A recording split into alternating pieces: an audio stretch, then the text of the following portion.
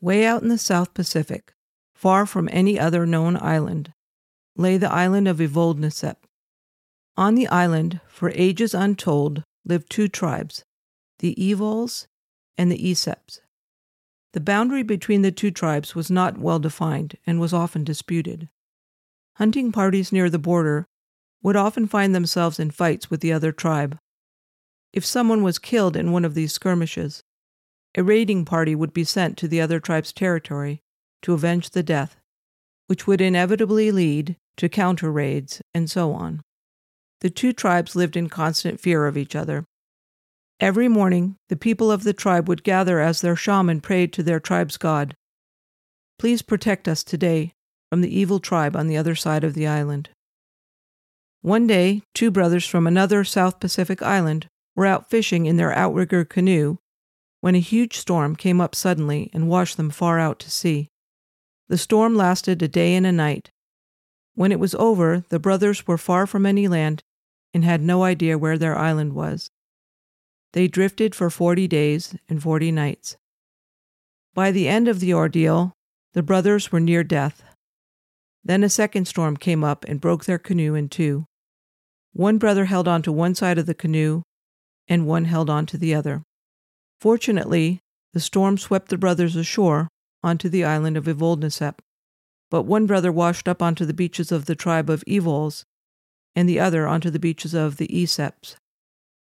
Near death, each brother was rescued by their respective tribe and nurtured back to health. They each thought the other one had died in the storm and grieved the loss of their beloved brother. From the start, both brothers were treated like members of their respective tribes and found their tribe members to be amazingly kind and loving. They became accustomed to life in their new tribe, and life was good. Then, a year later, the two brothers were in hunting parties that came into opposite sides of a clearing in the island's forest at the same time. Immediately, they drew their bows and readied their spears for battle. But then, in a moment of recognition, the two brothers threw down their weapons and ran together in the center of the clearing, hugging, crying, and laughing. They were overjoyed to see one another. The other members of both hunting parties watched in surprise and amazement. After their initial moments of rejoicing, the elder brother expressed how sad he was that his younger brother had been captured by such an evil tribe, and how loving and kind his tribe was. Surprised, the younger brother told his older brother he was mistaken, that it was the older brother who had been taken captive by the evil tribe, and it was his tribe that was so kind and loving. The brothers stopped and looked at each other for several moments.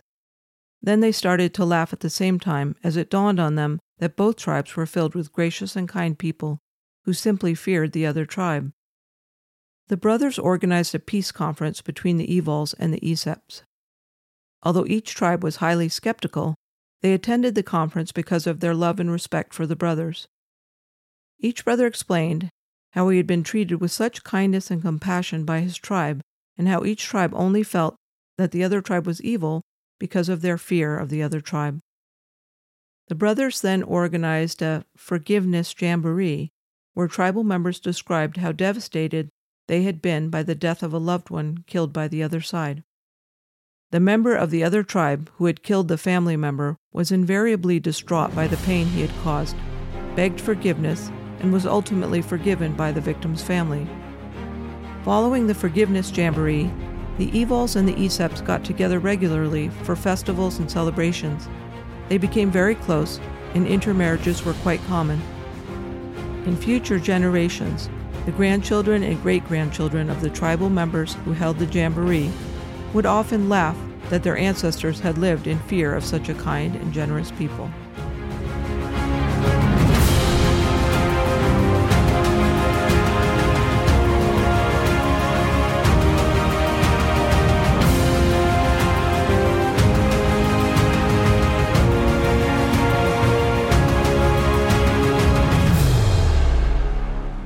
Welcome to Nero's Fiddle, Episode 48, Time for a Change. So, we boomers have done many things wrong, but we did at least one thing right. We raised a generation of children. We're the first generation in the history of the world. without a foreign enemy they view as an outgroup. Since the collapse of the Soviet Union, no country poses an existential threat to the U.S. Fox and other neoconservative news sources have done their best to make Muslim countries the new outgroup. But as former chairman and CEO of Fox News, Roger Ailes, has described it, Fox is a channel for people from 55 till dead. And it has been us boomers who have bought into Fox News and CNN's fear the Islamists message. Our younger generations, for the most part, have not subscribed to this message, having gone to school with Islamic classmates and understanding how kind, generous, and supportive they are. When these generations look at the world, they don't see the outgroups that we boomers do. We've spent 200 millennia to arrive at this point. The era of history that we've been following since why Adam and mitochondrial Eve have been pointing to this moment. Let's spend the last few episodes exploring what this means. We saw how Adam and Eve were deeply bonded to their tribe. As we've seen, many anthropologists have strongly argued for the innate goodness of human nature based on their studies of indigenous cultures that showed amazingly deep and enduring bonds with their tribe. These were genuinely kind people who treated each other with great tenderness and compassion. Yes, there's been another side to human nature that has accompanied us throughout our entire journey. But this kindness and tenderness also lies at the core of what it means to be human. As caring as they could be with tribal members, Adam and Eve viewed Homo sapiens from other tribes with fear and anger, and with good reason. Other tribes similarly viewed Adam and Eve's tribe with fear and anger as well. As Homo sapiens, we all started out with a high degree of reactive aggression. This led early Homo sapiens to square off into separate warring bands. This undoubtedly went back to well before Adam and Eve. Their ancestors were undoubtedly like this as well. We've seen it all the way back to chimpanzees. Initially, killing members of other bands was probably not too common. Such killings would have been hand-to-hand. Humans have never excelled at this kind of killing. But like the chimps at Gombe, it undoubtedly happened when questions of territory became too personal. When it did happen, we were probably just as ecstatic as the chimps at Gombe doing their pant-hoot victory dance when they killed an enemy chimp. This reactive aggression was exacerbated by the advent of agriculture in our first cities. Human tribes were undoubtedly egalitarian until we developed agriculture in cities. When we visited Uruk, one of the first cities, we saw that agriculture brought us an explosion of culture, material prosperity, and religion. It also brought us the rise of kings, nobility, and class differences, including the world's first class of permanently poor, and organized warfare. With this, we saw an increase in the use of slaves as a permanent part of the economy, as well as a priestly class who sometimes engaged in human sacrifice in their religious ceremonies. Through it all, people retained their gentleness and compassion toward members of their own family and those seen as their in-groups. Still, the most striking fact of human history is the lack of compassion our species shows to other humans who are viewed as outgroups, along with the, sometimes extreme, amounts of reactive aggression we exhibit toward these outgroups. This can go far beyond a simple lack of compassion to a positive enjoyment in watching the pain and anguish of others, something I've called schadenfreude joy. In ceremonies that would be repeated innumerable times as mankind spread across the earth, priests high on their temples in the ancient Sumerian cities ritually sacrificed their war captives. From what we can tell, these were very public ceremonies. Presumably, the entire population gathered to cheer them on and enjoy the great spectacle. The emotions felt by the citizens of Uruk as they watched their enemies tied up, terrified, and ritually slaughtered would be mirrored in innumerable cities throughout prehistory. If we accept our initial premise that we started with, that Adam and Eve were somewhere between chimpanzees and true humanity, it would seem that from the beginning, 200,000 years ago, to the first cities, 10,000 years ago, a full 95% of the time we have been a species, we hadn't made much progress on increasing our humaneness, on becoming fully human.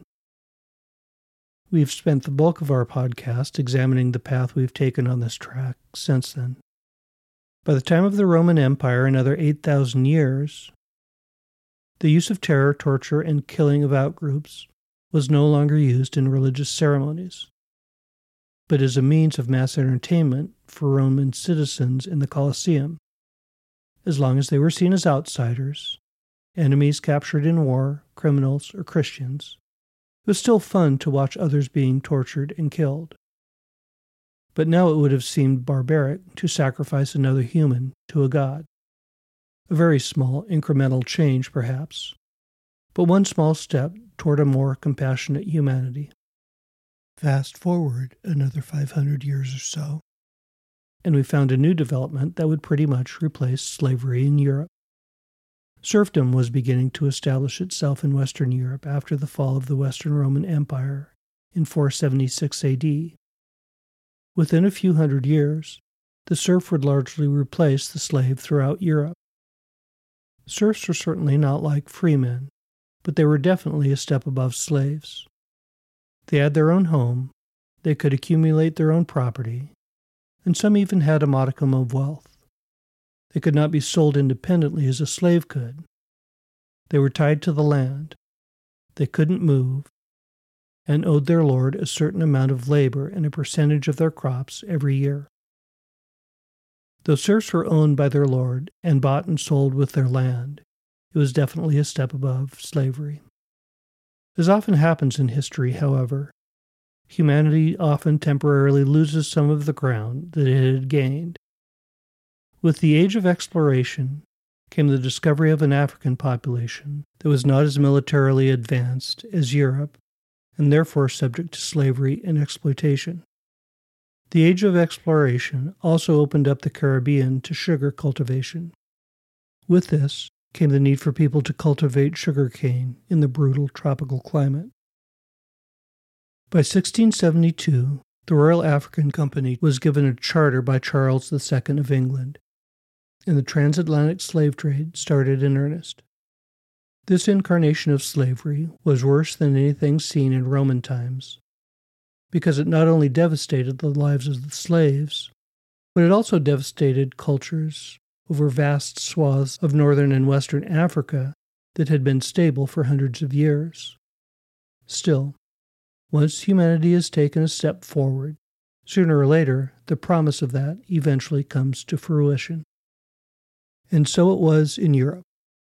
A little over 100 years after the gory Royal African Company Charter, France abolished slavery in its territories in 1792, followed 4 decades later by the British in 1833. The 13th Amendment would finally outlaw slavery in the U.S. 3 decades later in 1865, following a brutal civil war.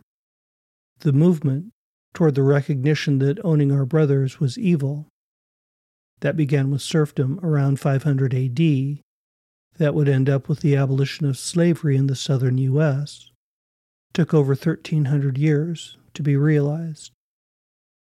History has been a long, slow march to overcome our reactive aggression, an incredibly slow but inexorable advance toward increasing our humanity, or, as I've put it before, toward becoming fully human. Following the Industrial Revolution, and especially with the advent of the Communication Revolution, however, we saw social change begin to occur much more quickly. The English abolitionist movement began in 1765. It took almost 70 years to abolish slavery in England. The suffrage movement in the U.S. began in earnest in the 1860s with Susan B. Anthony and Elizabeth Cady Stanton. They worked tirelessly their entire adult lives to see women vote. Both of them died before the 19th Amendment was ratified, allowing women the right to vote in 1920. From 1948, when President Truman signed Executive Order 9981, ending segregation in the armed forces, untold thousands worked tirelessly for African American civil rights. The Civil Rights Act passed in 1964. The gay rights movement is generally seen to have started with the Stonewall riots of 1969. Gay marriage was guaranteed as a right in all states by the Supreme Court in 2015. Though rights for LGBTQ and people of color have far to go, it's not likely to take the centuries that such advancement of humanity used to take. Networking, the internet, and two new generations that are used to working together collaboratively provide the basis of an electorate that expects to see change and is willing to make it happen. We've taken 200,000 years to get to where we are now. We started off with thousands and thousands of warring tribes, each one complete with millennia of evolution and hardwiring in them to treat those not in their in-groups with reactive aggression. As this trait is the same trait observed in chimpanzees, it's very possible that we have been developing and nurturing this trait since our last common ancestor with the chimps, over 5 million years ago. We could do another timeline of increasing war technology here as well. With our ever-increasing ability to kill each other up to our current nuclear arsenals that could destroy all life on Earth several times over, we could do another timeline of the inexorable increase in the number of people killed per war in the numerous human conflicts over the centuries. A standoff over territory and who gets to control the local watering hole 200,000 years ago may have led to a couple casualties, as the tribes were initially armed with stones and sharpened sticks, and opponents fought each other in hand-to-hand combat. By the time of World War II, millions of people were killed as part of Hitler's final solution, and between the Allied firebombings in cities such as Dresden and Hamburg, the U.S. firebombings in Tokyo, and the nuclear holocausts of Hiroshima and Nagasaki, many hundreds of thousands, mostly civilians, died. In total, World War II caused an estimated 75 million deaths of civilians and combatants.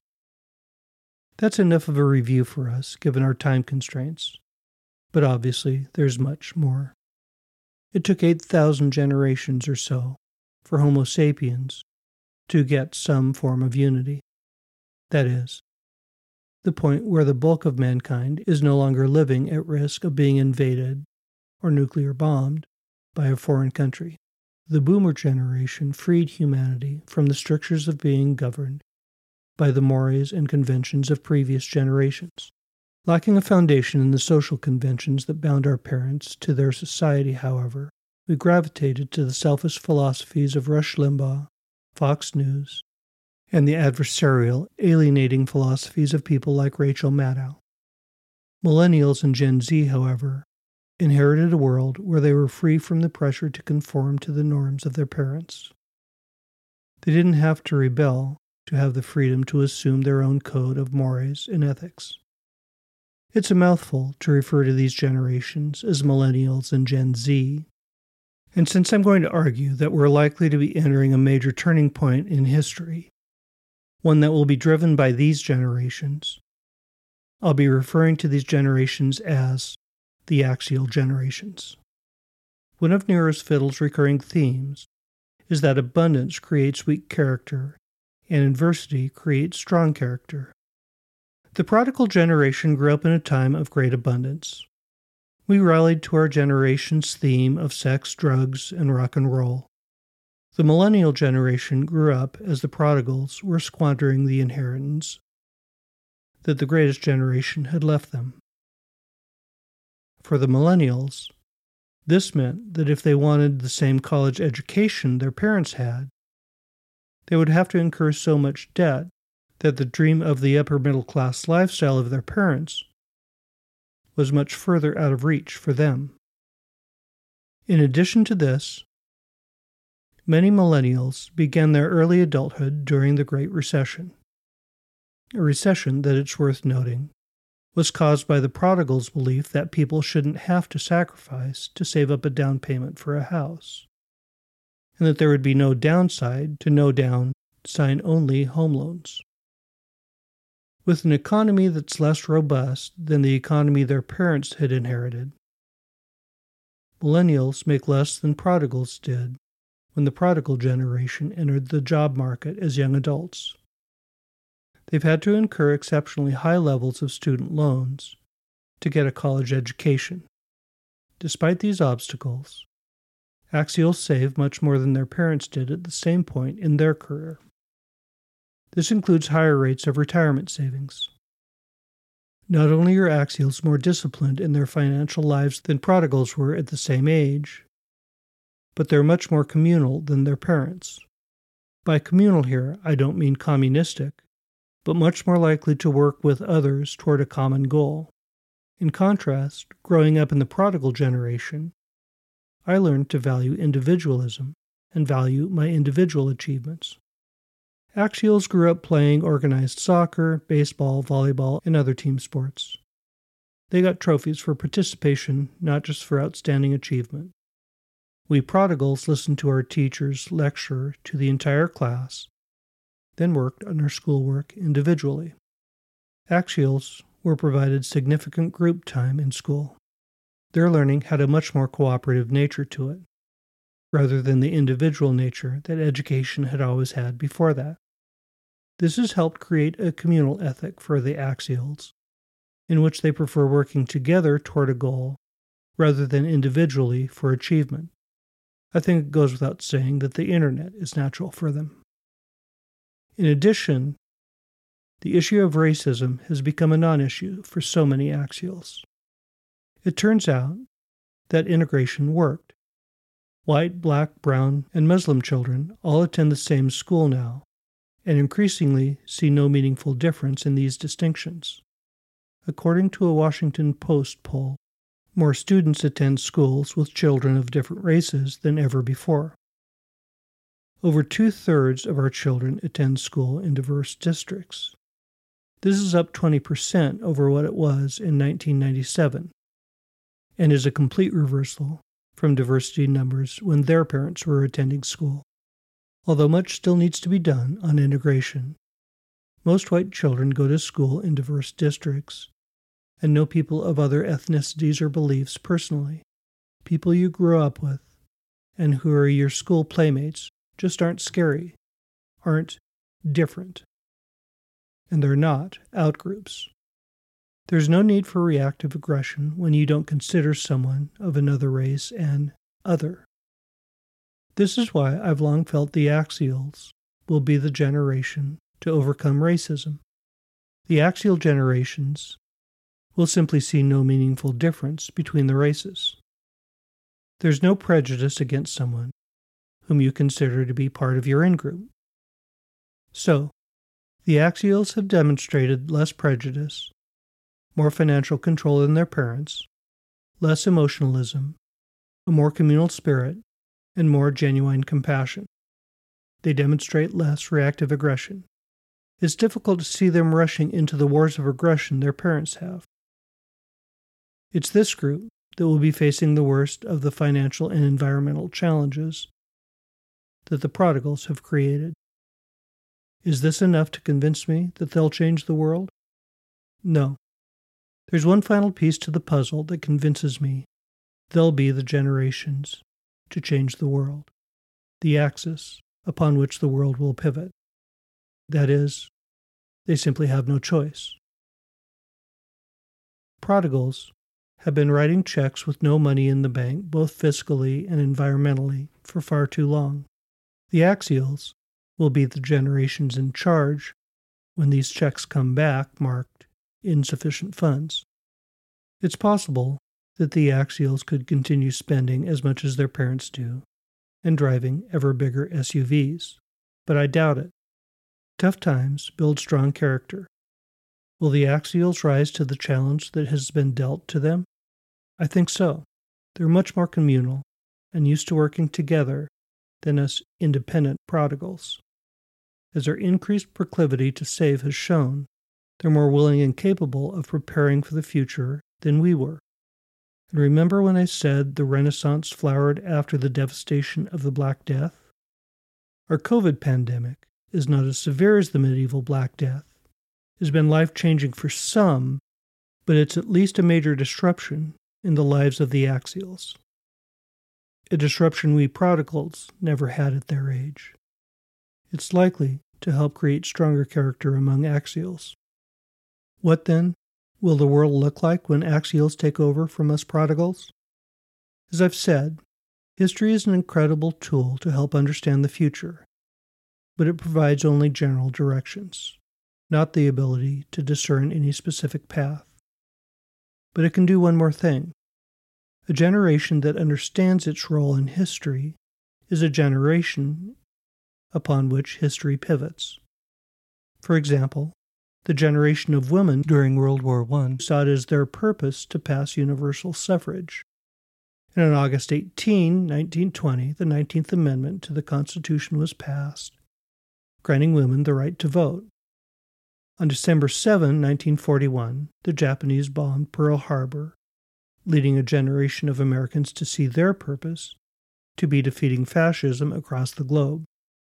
And in the late 1950s and early 60s, a new generation of Americans saw it their purpose to overturn segregation. They passed the Civil Rights Act of 1964 and the Voting Rights Act of 1965. The Axials will have their turn. They have not heard their call yet. Still, I'm convinced they will. So far in American history, every generation that has lived in extraordinary times has risen to the challenge. The Axials have already shown far more character than their parents. So early indications are that they too will meet their generation's challenge. There are many of us prodigals who will gladly join the fight and work with them to halt global warming. I've left Gen X out of much of this discussion, not because they're unimportant. They will be crucially important. But because they're somewhere between the prodigals and the Axials. Some have adopted the characteristics of the prodigals. Others are more like Axials. It'll be up to each Gen Xer to choose their place in the upcoming struggle. Should enough of them decide to join the Axials, it could be a game changer. Sadly, it takes a critical mass for a generation to be able to make a meaningful change. And we prodigals just don't have that critical mass. It seems the best we can do is play a supporting role. Even more sad is the fact that our generation, liberal or neoconservative, seems to have almost no interest in being fiscally responsible. It appears that balancing the federal budget will unfortunately be up to the Axials.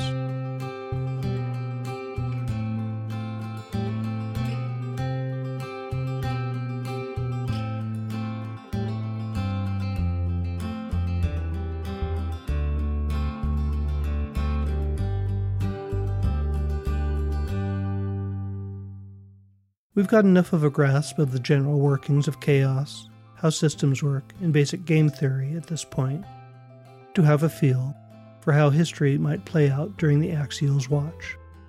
The standard historical thread in almost any previous historical ethic would have been some variation on the following theme. A population continues to deny their poor financial decisions. Then, during a particularly strong economic downturn, interest rates rise, as they periodically always do. The U.S. has trouble paying its debt, with the debt-to-GDP ratio nearing that of Greece during its financial crisis. America's credit rating is downgraded. With downgraded credit, the U.S. now has to pay significantly higher interest in order to sell its bonds, in order to pay its debt. Stressed by the financial downturn, U.S. taxpayers rebel at the prospect of having to pay higher taxes. Without the ability to raise the required revenue, the U.S. defaults on a bond payment. With the U.S. defaulting on its debt, the world economy, which is based on the dollar, goes into a tailspin. By this time, near-permanent drought conditions in many places throughout the globe make the record wildfires that we've seen in recent years look like child's play.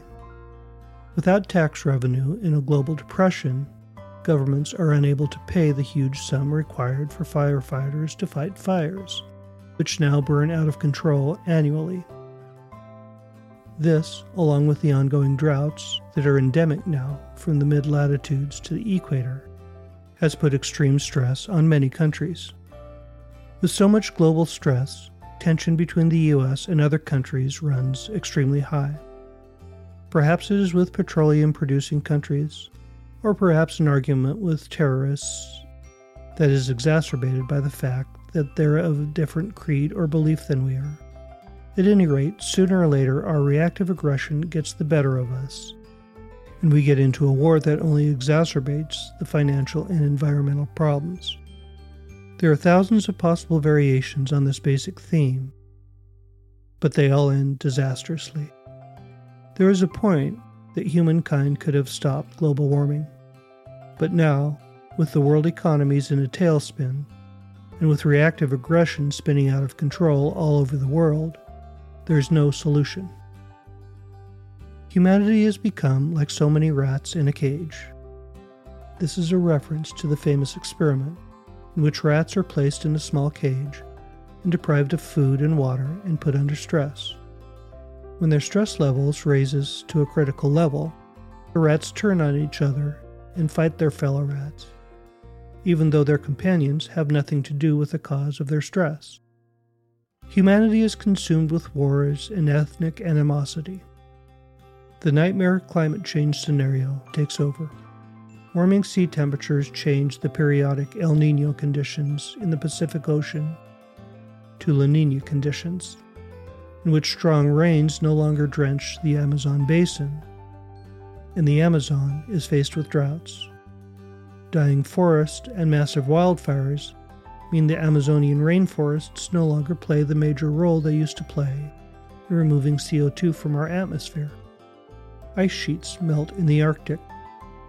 When these areas were covered in ice, a majority of the sun's heat that was shown on them was reflected back into space. Now it's absorbed into the much darker ocean, warming the oceans even more.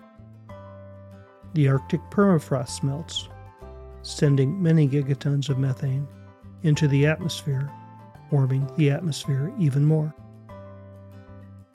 With all these negative feedback loops and more, the Earth experiences the runaway greenhouse effect that climate scientists have warned against for so many years. With the inevitable wars, mass dyings, and devastated economies, the world of our grandchildren's grandchildren would be unrecognizable to any of its early 21st century denizens. The worst-case scenario of runaway climate change seems almost too terrible to contemplate, but contemplate it we must, because it's a very real possibility, and allowing it to happen, being the generation that failed to prevent it, would be a far, far too horrific legacy for any generation. Predicting the future is obviously fraught with danger, but I don't think the axials will follow the nightmare climate change scenario path. I don't think they will, for the reasons I've cited earlier, and, in the words of Mr. Rogers, because one of the greatest dignities of humankind is that each successive generation is invested in the welfare of each new generation. Sadly, it's a dignity that we prodigals, with all of our climate change denialism and profligate spending, won't be able to claim. Still, I believe strongly that it will be the axials' legacy. My prediction is that the axials will follow a path something close to the following. Having come through COVID-19, they have developed an even stronger character than they had going into the pandemic. Having then marched in the streets, supporting the BLM movement, and seeing that strong social movements do lead to major changes, the axials become incensed and take to the streets and become active. They first force a reluctant Congress to make significant changes to stop global warming. Then, they elect leaders that are serious about halting global warming. Their anger at an older generation who has demanded that the Axials face a future of austerity in order to fund their excesses finally boils over. They raise the taxes on the super rich, not simply to the reasonable taxes that they paid before the neocons reduced them and shifted the weight of taxation to the middle class, but even higher now to pay back all of the taxes that they avoided for so many years. Understanding that we can't continue to face the future with huge deficits, and realizing that rolling back taxes on the super rich alone is not going to pay off the deficit, they choose a different approach than their parents. Instead of the reactive aggression, highly militarized approach their parents took, they learned that diplomacy is far stronger than military aggression and leads to more stable and financially sound regimes. Having strengthened their foreign relation ties diplomatically, they're able to reduce the U.S. military budget significantly. This and other reasonable financial measures allows them to begin paying down the deficit. You can imagine the rest. These generations don't feel alienated from other countries and peoples. Like the evals and the ESEPs of our opening vignette, they come to realize that all this intercountry aggression their parents have so successfully sold is simply yet one more iteration of the age-old fear of outgroups. Instead, they've learned to work cooperatively to face the inevitable environmental fallout that's coming, and embrace people of different colors and beliefs as belonging to their same in-group. These are the generations that will change the world. I don't believe it's a question of whether they'll put a stop to the prodigals' wasting of the environment or piling up more and more debt onto their shoulders. I think it's a question of when they will rise up and say, enough. Your read this week is The Collapse of Western Civilization, A View from the Future, by Naomi Oreskes and Eric M. Conway. Want a different look at how the dystopian future caused by the runaway greenhouse effect that I envisioned above might come about? This is your book. Both Oreskes and Conway are prominent historians of science. It's a short and easy read. Enjoy. See you next week.